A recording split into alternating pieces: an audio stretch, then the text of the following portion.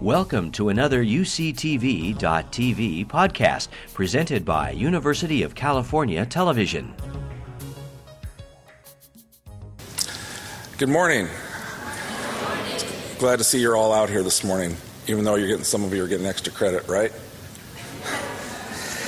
Welcome to Livermore and to the Science on Saturday at the Bankhead Theater.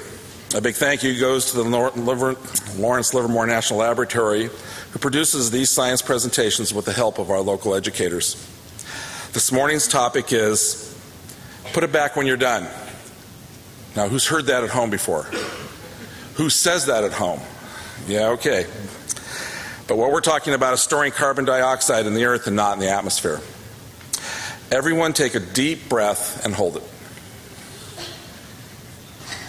All right, now let it out. Everybody here has just contributed to the carbon dioxide load in the atmosphere. Of the gases we exhale, 4 to 5% is carbon dioxide, so where does it all go? What happens to all the carbon dioxide when we burn fossil fuels such as coal and oil? And what do we do about it?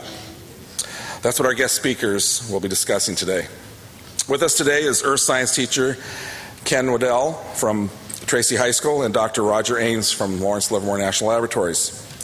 Ken teaches Earth Science and Earth Science for English language learners at Tracy High School. He developed the Earth Science program at Tracy High and has worked on the curriculum mapping and curriculum alignment to the California state standards for the high schools in Tracy. Ken works with Action Learning Systems, creating California Earth Science standards based on benchmark tests. He has his Bachelor of Science degree in geology from California State University at Stanislaus. And when not teaching, Ken is interested in backpacking the Sierra Nevada mountains and exploring the national parks with his family. Roger is a member of the Global Security Directorate at Lawrence Livermore National Laboratory, where he leads the Carbon Fuel Program. Roger holds a Bachelor of Arts degree in chemistry from Carleton College and a Doctor of Philosophy in geochemistry from the California Institute of Technology. A key research area for Roger has been the coupling of active remediation methods to longer-term self-actuating methods like oxidation and bioremediation. Please welcome Mr. Ken Waddell and Dr. Roger Ains. Thank you.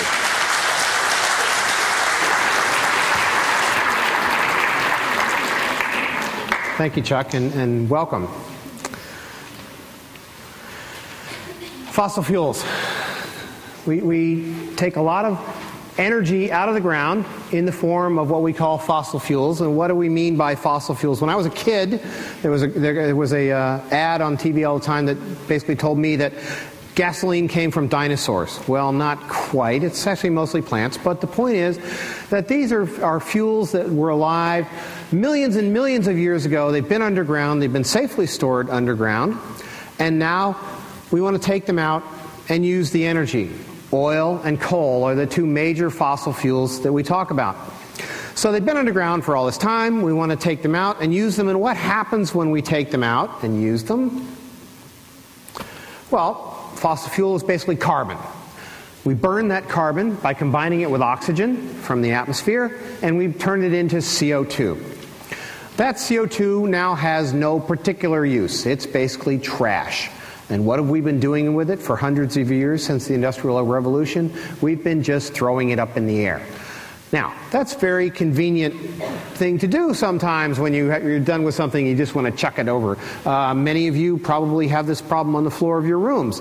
But after a while, you start piling it up and it starts to catch up with you. And pretty soon you can't see the floor of your room, and then you can't walk in your room.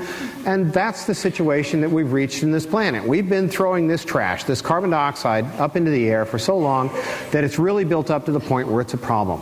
Now, the thing about carbon dioxide, just as this active power plant, this thing is burning coal, it's turning it into carbon dioxide, it's putting it up in the atmosphere, and what you see coming out of that stack is just really the heat coming out of it. You can't see the carbon dioxide. But it's an enormous amount of carbon dioxide, and we've been dumping this in. And so one of the first things we wanted to start off with this morning was just a little bit of a demonstration of how much carbon dioxide we're talking about when we burn fossil fuels. So, Ken? I brought along a little box of coal here. This is about a pound or half a kilogram. And this is how much coal it takes to light 10 100-watt light bulbs in your house for an hour. So it seems kind of small and compact, but a typical family burning 10 light bulbs is not that much. I chase after my own kids to turn off the lights. But if you times that by 6 hours of an evening, just a typical evening, how much coal does that end up being? If this is half a kilo for 1 hour's worth, 6 hours would be what? Somebody shout it out. 3 kilos. 3 kilos, about 6 pounds. So that starts to mount up. If you add on top of that, maybe you did a load of laundry, maybe you ran the dishwasher, you were on the computer, all the other electronic devices in your house, that mounts up to a lot of coal for a family for an evening, times however many people are in Livermore, times the state of California, times the U.S. It's a huge amount of coal. So when we take that coal and the carbon that comes out from the power plant mixes with the oxygen in the atmosphere, it combines for carbon dioxide. And that's going to make a gas that we're putting in. So when you combine the carbon with the oxygen, how much carbon dioxide is that going to make? And we'll try and fill up this balloon to the size that would be about.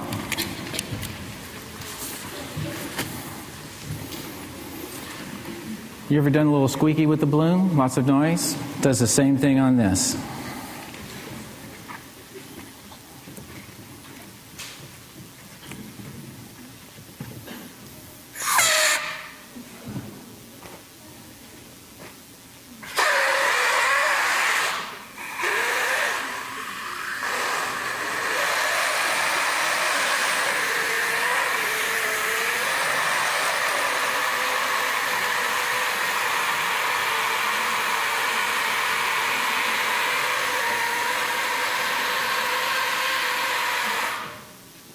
So how much do you think we're supposed to expand up to?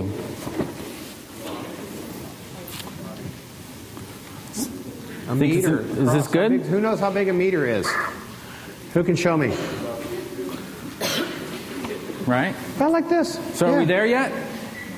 No.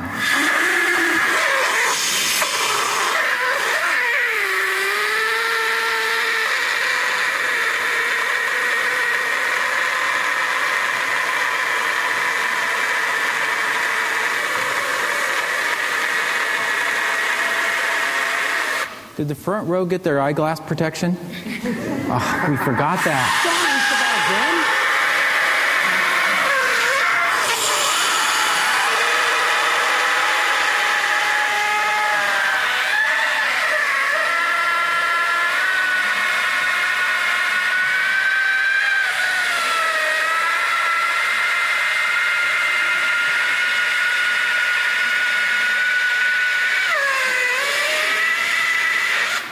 Is that about a meter?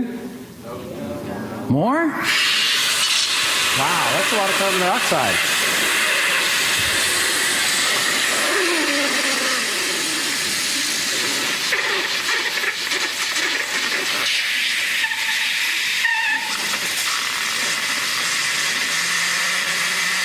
He practiced all morning to get those noises right.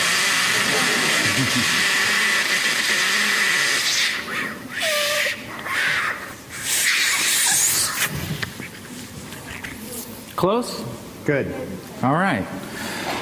So, again, this is the amount of coal, and then that carbon combined with oxygen, making carbon dioxide, makes approximately this amount of gas.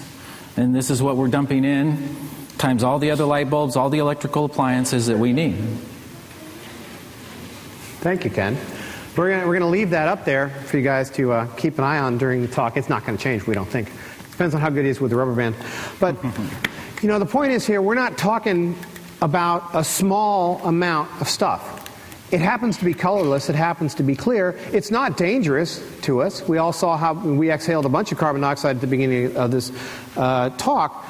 But it is trash, and it is in the atmosphere, and it is building up to the point that it's having pretty significant impacts. Now, some of us don't mind those impacts, but others of us do.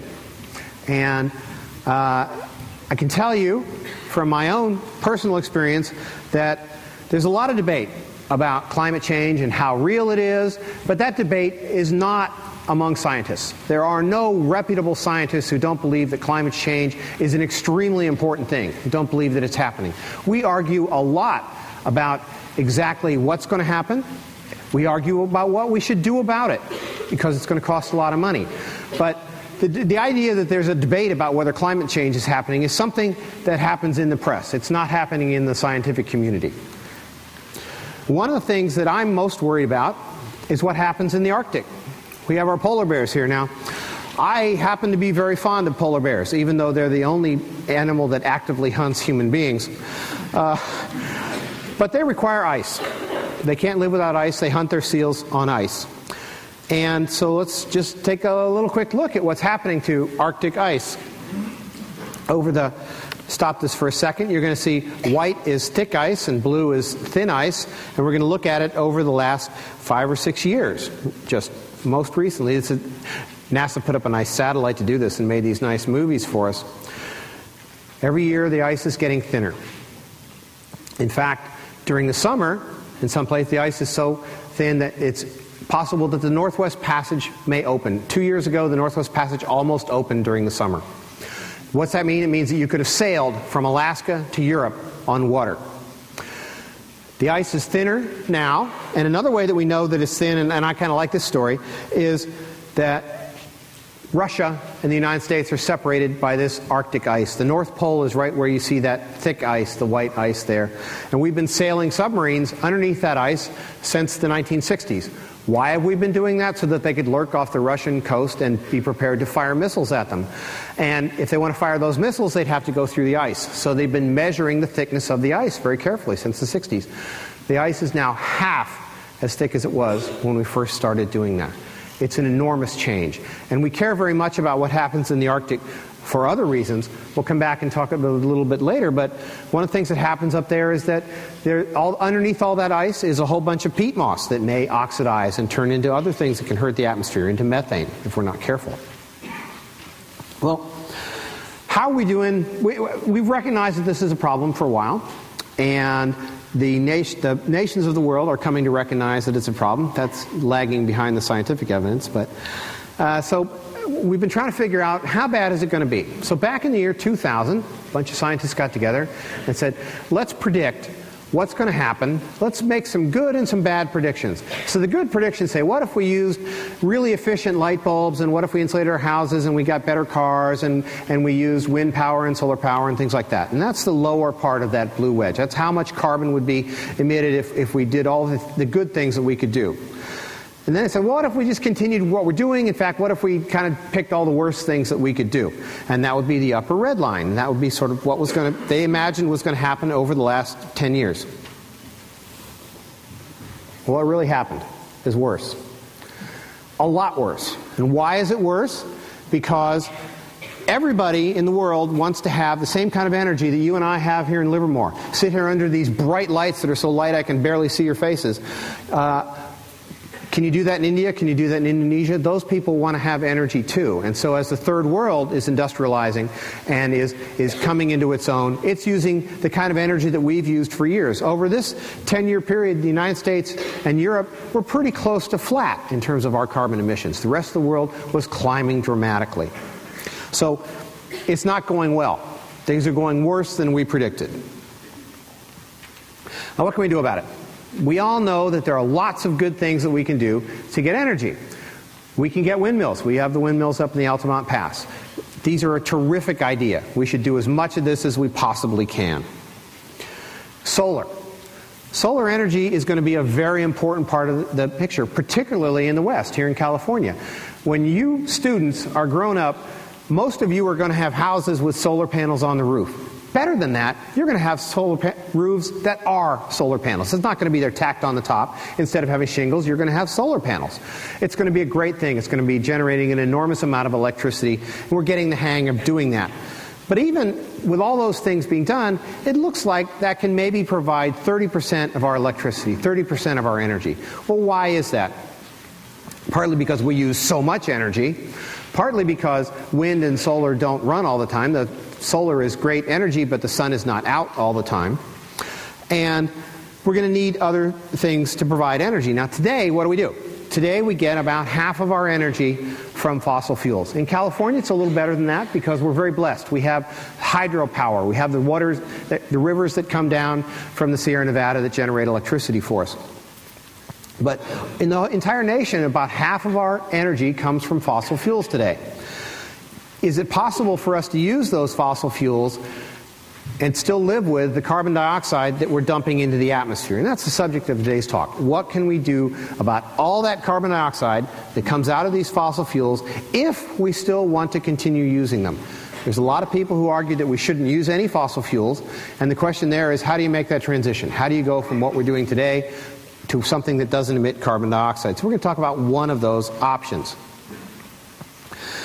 When a power plant burns carbon, or a factory or a refinery, they basically put it into a smokestack and it goes up into the air. One of the ways that you could catch that carbon dioxide is called post-combustion capture. After combustion, after burning, you could catch that carbon dioxide that's coming out of the stack of the power plant that I showed you.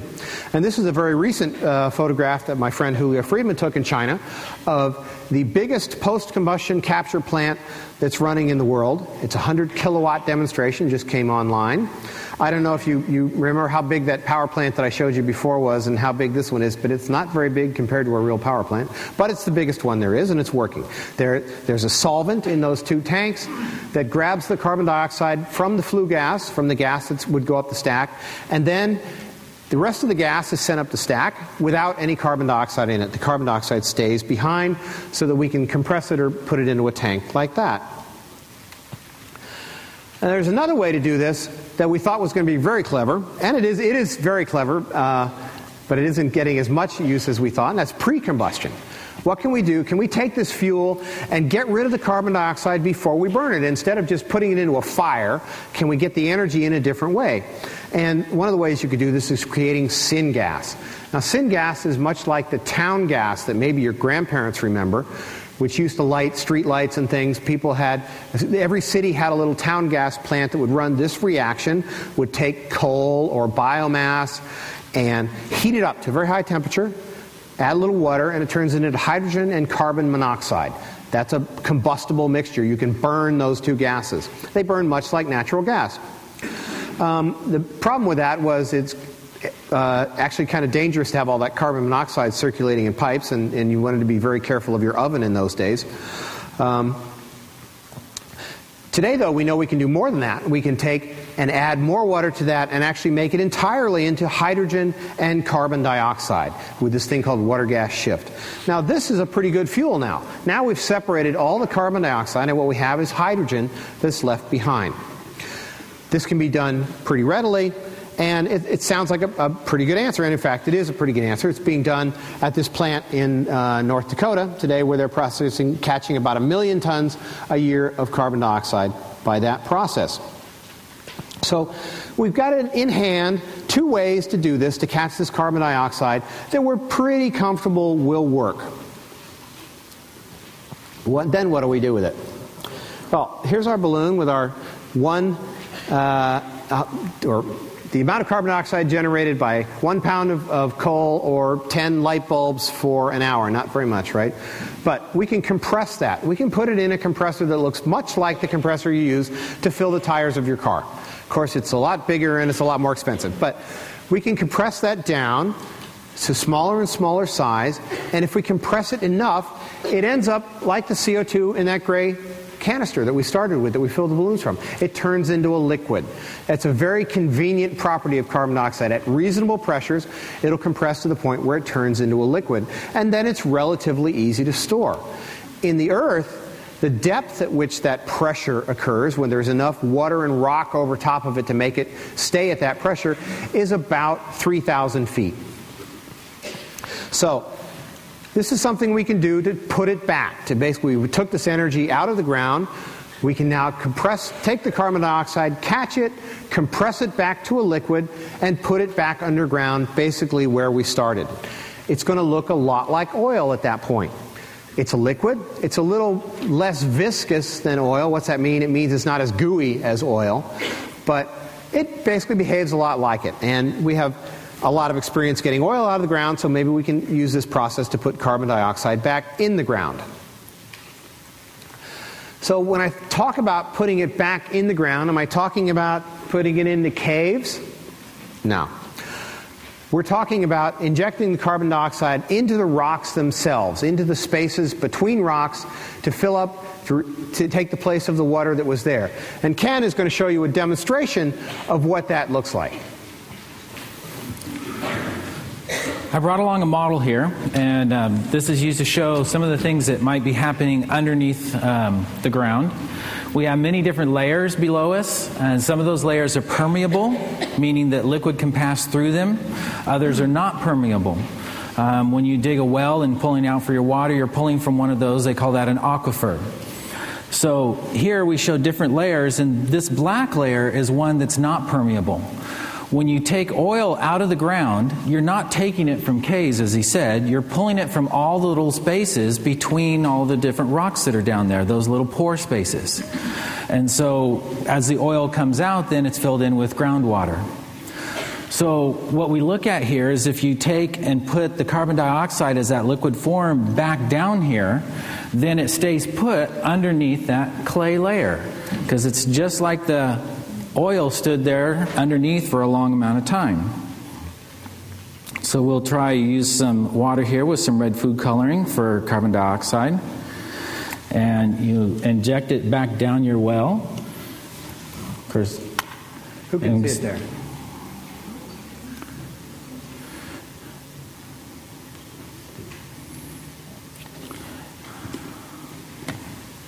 And you can start to see where the red comes up there, and it stays underneath the clay layer. It doesn't soak back up to the other parts.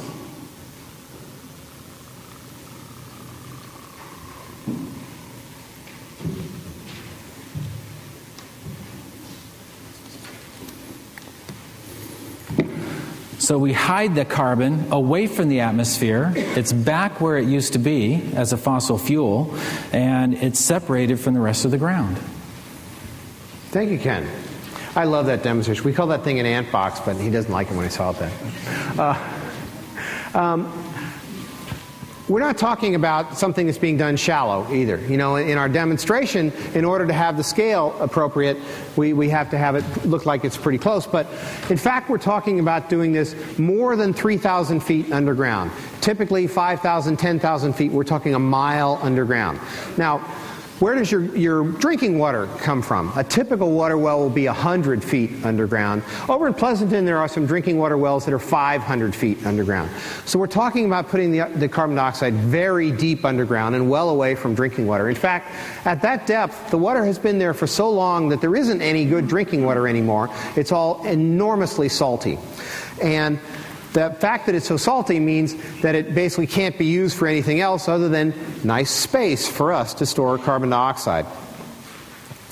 So what do we imagine would happen in the future? These two methods that I told you about, post-combustion capture, pre-combustion capture, what we imagine is that we'll be building new kinds of power plants and new kinds of factories where the carbon dioxide, instead of coming out of a smokestack, is now captured, compressed to a liquid, and injected deep into the ground, under or nearby the factory.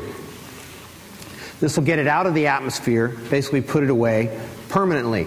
And we have a lot of experience in doing this, but a lot of it comes from the oil field. And this is the first place this is going to be done, because this carbon dioxide happens to have another really great property, and that is it loves oil. It's a great solvent for oil. So the first places that people have been doing this have been to try and get more oil out of oil fields. That works very nicely. You use the CO2 to get oil out of the oil field. After you've got all the oil out, you leave that space behind. You fill the space with the carbon dioxide that you want to leave there permanently. So in a lot of places, you're going to see that as the first place where power plants can generate burn carbon and generate carbon dioxide and then put it underground permanently, and also generate more oil in the process. And a really important question that you guys should be asking yourselves at this point is, can we do this safely? Is this the sort of thing where we'd be comfortable doing it? We're talking about changing the energy system of the entire world. We can't emit a little bit of carbon dioxide into the atmosphere. We have to stop emitting carbon dioxide into the atmosphere. We have to do this with everything that we do. And so we have to be pretty confident that this is a safe and reasonable thing to do. And it turns out that this has been widely done in industry because production of natural gas requires that carbon dioxide be removed from the natural gas. Well, how are those two related? It turns out that underground, when you have natural gas being formed from the decay of plants and leaves and things that are going to turn into oil, sometimes with a high enough temperature they turn into natural gas, but they also turn into carbon dioxide. So the natural gas that companies take out to sell to us to put in our stoves or in our water heaters has to have the carbon dioxide taken out of it. An example of this is this field in Algeria. Algeria is south of the Mediterranean, south of Europe, and there's a giant gas field there that supplies a lot of Europe. The gas that comes out of there is about 10% carbon dioxide. The people in Germany do not want to buy gas with 10% carbon dioxide because it won't burn.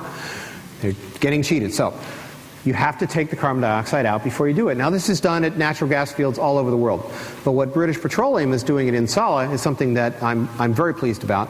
On their own dime, they're saying, we're going to take that carbon dioxide out and we're going to put it back underground. We're going to store it at this site, and we're going to put 1 million tons of carbon dioxide back underground and just practice, just find out what's happening. This is a pretty cool place. It's in the deep desert. This is a place where the only things you see are camels and sand. It's a Disney desert in my parlance. But what they're doing there is they're injecting basically into the same place the same sand grains that Ken showed you. He showed you these layers that there's a cap over it, and underneath there's rocks that have space. Well, that space right now has natural gas in it. It's also filled with water. They're injecting the carbon dioxide into the part that has water. So they're basically using the same natural gas formation to put the carbon dioxide back in. This is a great place to practice, and this is the kind of way that you find out how safe this kind of thing is and what the issues are. That project has been going on for 3 or 4 years. There's another project that the Norwegians have been doing up in the North Sea at the Sleipner platform. And I'm particularly proud of this one. I'm proud of the Norwegians. There's only 5 million Norwegians, but if you see one, you should shake his hand. Because what they have done is they've agreed to tax themselves for carbon dioxide that they emit, $50 a ton. And in order to keep from emitting more carbon dioxide to the atmosphere. And at the Sleipner platform, they've been catching carbon dioxide, as we saw, from a natural gas. This is being produced to sell to Europe. And they've been putting it back underneath the North Sea for 10 years. Now, it's not going into the water. As you see in the little inset picture, it's actually going into the rock that's underneath the water at this platform. But with 10 years of experience, we know a lot about what this looks like. And the Norwegians basically invested their own money to do this when nobody else thought it was even a big deal. 10 years ago, how many of you were thinking that this was a big deal? Not too many of us.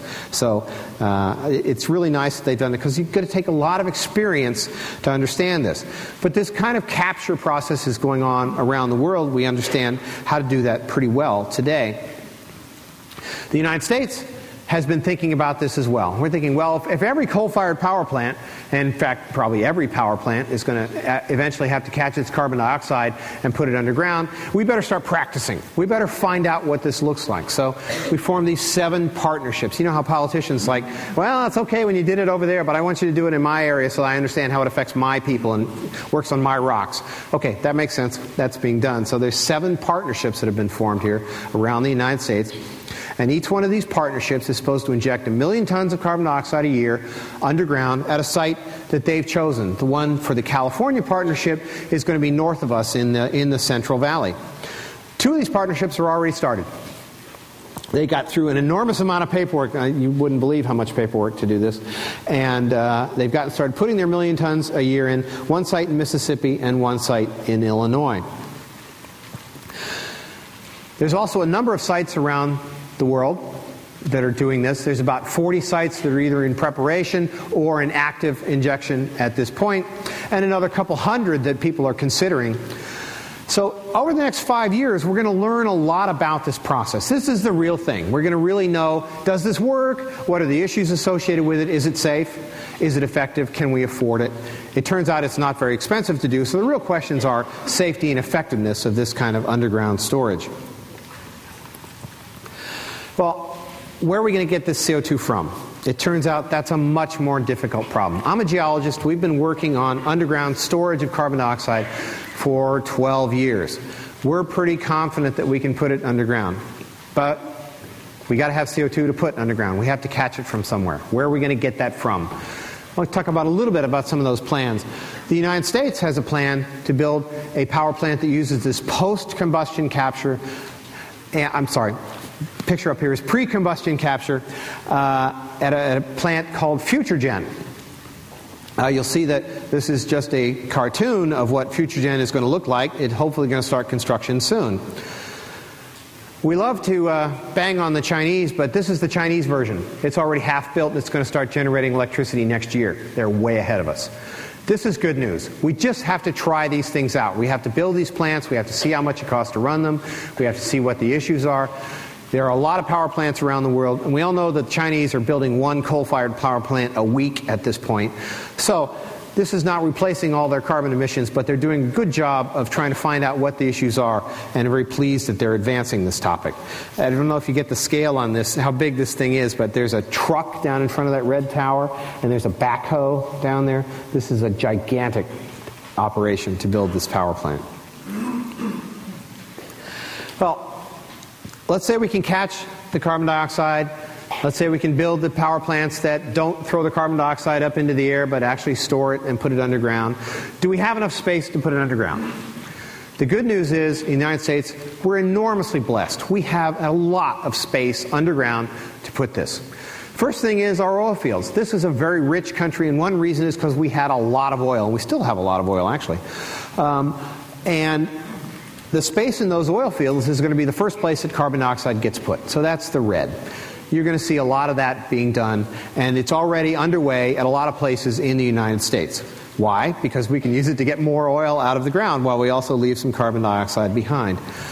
Second thing, though, we're eventually going to run out of space there. Why are we going to run out of space? Because oil is not that big a fraction of our fossil fuel. Coal is a much bigger fraction. And also, remember, the carbon comes out of the ground as oil, and then we burn it and add those two oxygens to it. It's a lot bigger when we're done than when we started, and so we need more space to put it back than when we started. It always seems like that when I'm cleaning up my house too. Where does all that stuff have to go? It seems like it takes more space than when it came out, and in the case of carbon dioxide, it certainly does. The space is going to come from these things that we call saline aquifers. You mentioned Ken's example over there. It's the space between the rocks. It's incredibly salty water. It's saltier than seawater, 3 or even 10 times saltier than seawater. It's not something you can ever drink. But it's space that we can use to store things, 5,000 or 10,000 feet deep underground. And our country, a lot of resources in that area. Most of the people in our country live on the East Coast. There's a little bit of storage over there. Frankly, the guys that drew this map were kind of generous. There isn't that much storage space over there in the East Coast. Most of the storage space in the United States is out here in the West. The state of Wyoming by itself could store all the emissions, carbon dioxide emissions of this country for hundreds of years. So this is going to mean a change in the way that we do things. If we're going to get energy from fossil fuel, we're going to have to think about where we put the power plants. Right now we take the coal from Wyoming and we ship it by train to Rhode Island where we burn it. Well, maybe that's not the right answer in the future. Maybe we're going to make the power in Wyoming, where there's space to store the carbon dioxide, and ship the electricity there. These kind of changes mean huge changes in our energy infrastructure. We're talking about changing everything that we do here, and when the argument, you'll hear a lot of people say, we should do these things fast, and I agree, we should do them as fast as we can, but it's hard. We're not talking about just slap something on this power plant in Rhode Island, it's all done. No, it's a bigger change than that. The good news is, another thing goes on today that gives us a lot of experience, and that is, once we make this CO2, once we compress it to a liquid, like it is in that canister over there, it's taking up this small amount of space, we can put it in a pipeline. And those pipelines exist in this country today. We have 3,000 miles of carbon dioxide pipelines. Why do we have those pipelines? Because it's a great way to get oil out of the ground. So people are taking carbon dioxide and they're piping it to oil fields where they can use it to wash oil out of the ground. So these pipelines are something we're pretty experienced with. Frankly, putting CO2, carbon dioxide, in a pipeline is a lot easier than putting natural gas in a pipeline. Carbon dioxide is not particularly dangerous. We all saw what happened when we breathed out all that carbon dioxide at the beginning. beginning, not much. It doesn't start fires. It won't explode. In fact, if you had a match and you put it in the carbon dioxide, it would put the match out. It puts fires out. So pipelines are a pretty reasonable thing. But what we're talking about here is something that you all are going to have to be thinking about in the future. We're talking about changing the way that we make energy. We're talking about changing all these systems. It's not going to be business as usual. We're going to have solar. We're going to have wind. We're going to have to make all these enormous changes that you guys are going to have to do. What can we all do to help here? Well, I'm working hard on this problem myself. What's the lab doing? We're trying to prove that this underground storage is safe. We've been working on this for 10 years. We're working with a lot of major demonstrations around the world. The 4 of the 7 demonstrations in this country, Lawrence Livermore is helping with, and 4 major demonstrations around the world. We're trying to get more of those running. We think it's very important to get a lot of practice here. Practice makes perfect. Second thing, though, that actually is proving to be more important, is more difficult, is how do we catch this carbon dioxide from the places that are emitting it now, from the places that are throwing it up into the atmosphere. That chemistry, that engineering proves to be pretty darn hard. You all drink Coca-Cola that has carbon dioxide in it today. Where did that carbon dioxide come from? It came from one of those post-combustion capture plants that takes a solvent, catches the carbon dioxide after you burn natural gas in the case of doing this, and then compresses it to put into your Coke. So early on in this process, when we first realized we had a climate problem, we thought, that one's not going to be hard.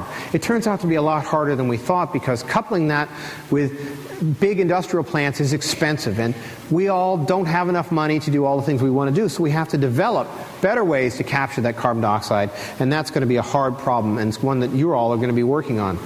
Building one power plant in the United States of the kind that we talked about, those post-combustion plants, takes between 5 and 10 years. It's going to be a long time before we get all these things built. You guys are going to have a lot of work to do.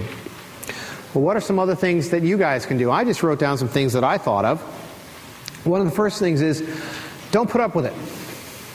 Us old guys did this to you. You shouldn't let us do that. You should demand that people clean up the mess that they're leaving. The fact that we've been putting carbon dioxide in the atmosphere for 200 years and it hasn't killed you yet doesn't mean that it's a good idea. Okay? You should say, hey, stop doing that, clean it up. Ask your legislators to do things. Think about it yourself. Think about what you're doing. Second, this is a gigantic problem. This is the entire world. Everybody wants to have energy the way we have it in the United States, which means that countries like Indonesia are going to have 100 times more energy production than they have today. They're going to be generating carbon dioxide.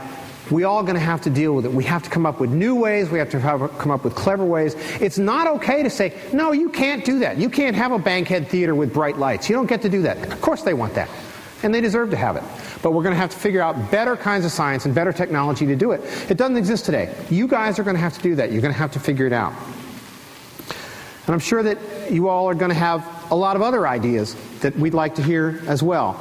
But I think the final message I want to leave you with is Ken has a bumper sticker that I just love on his truck. It says, get involved. The world is run by those who show up. Thank you very much.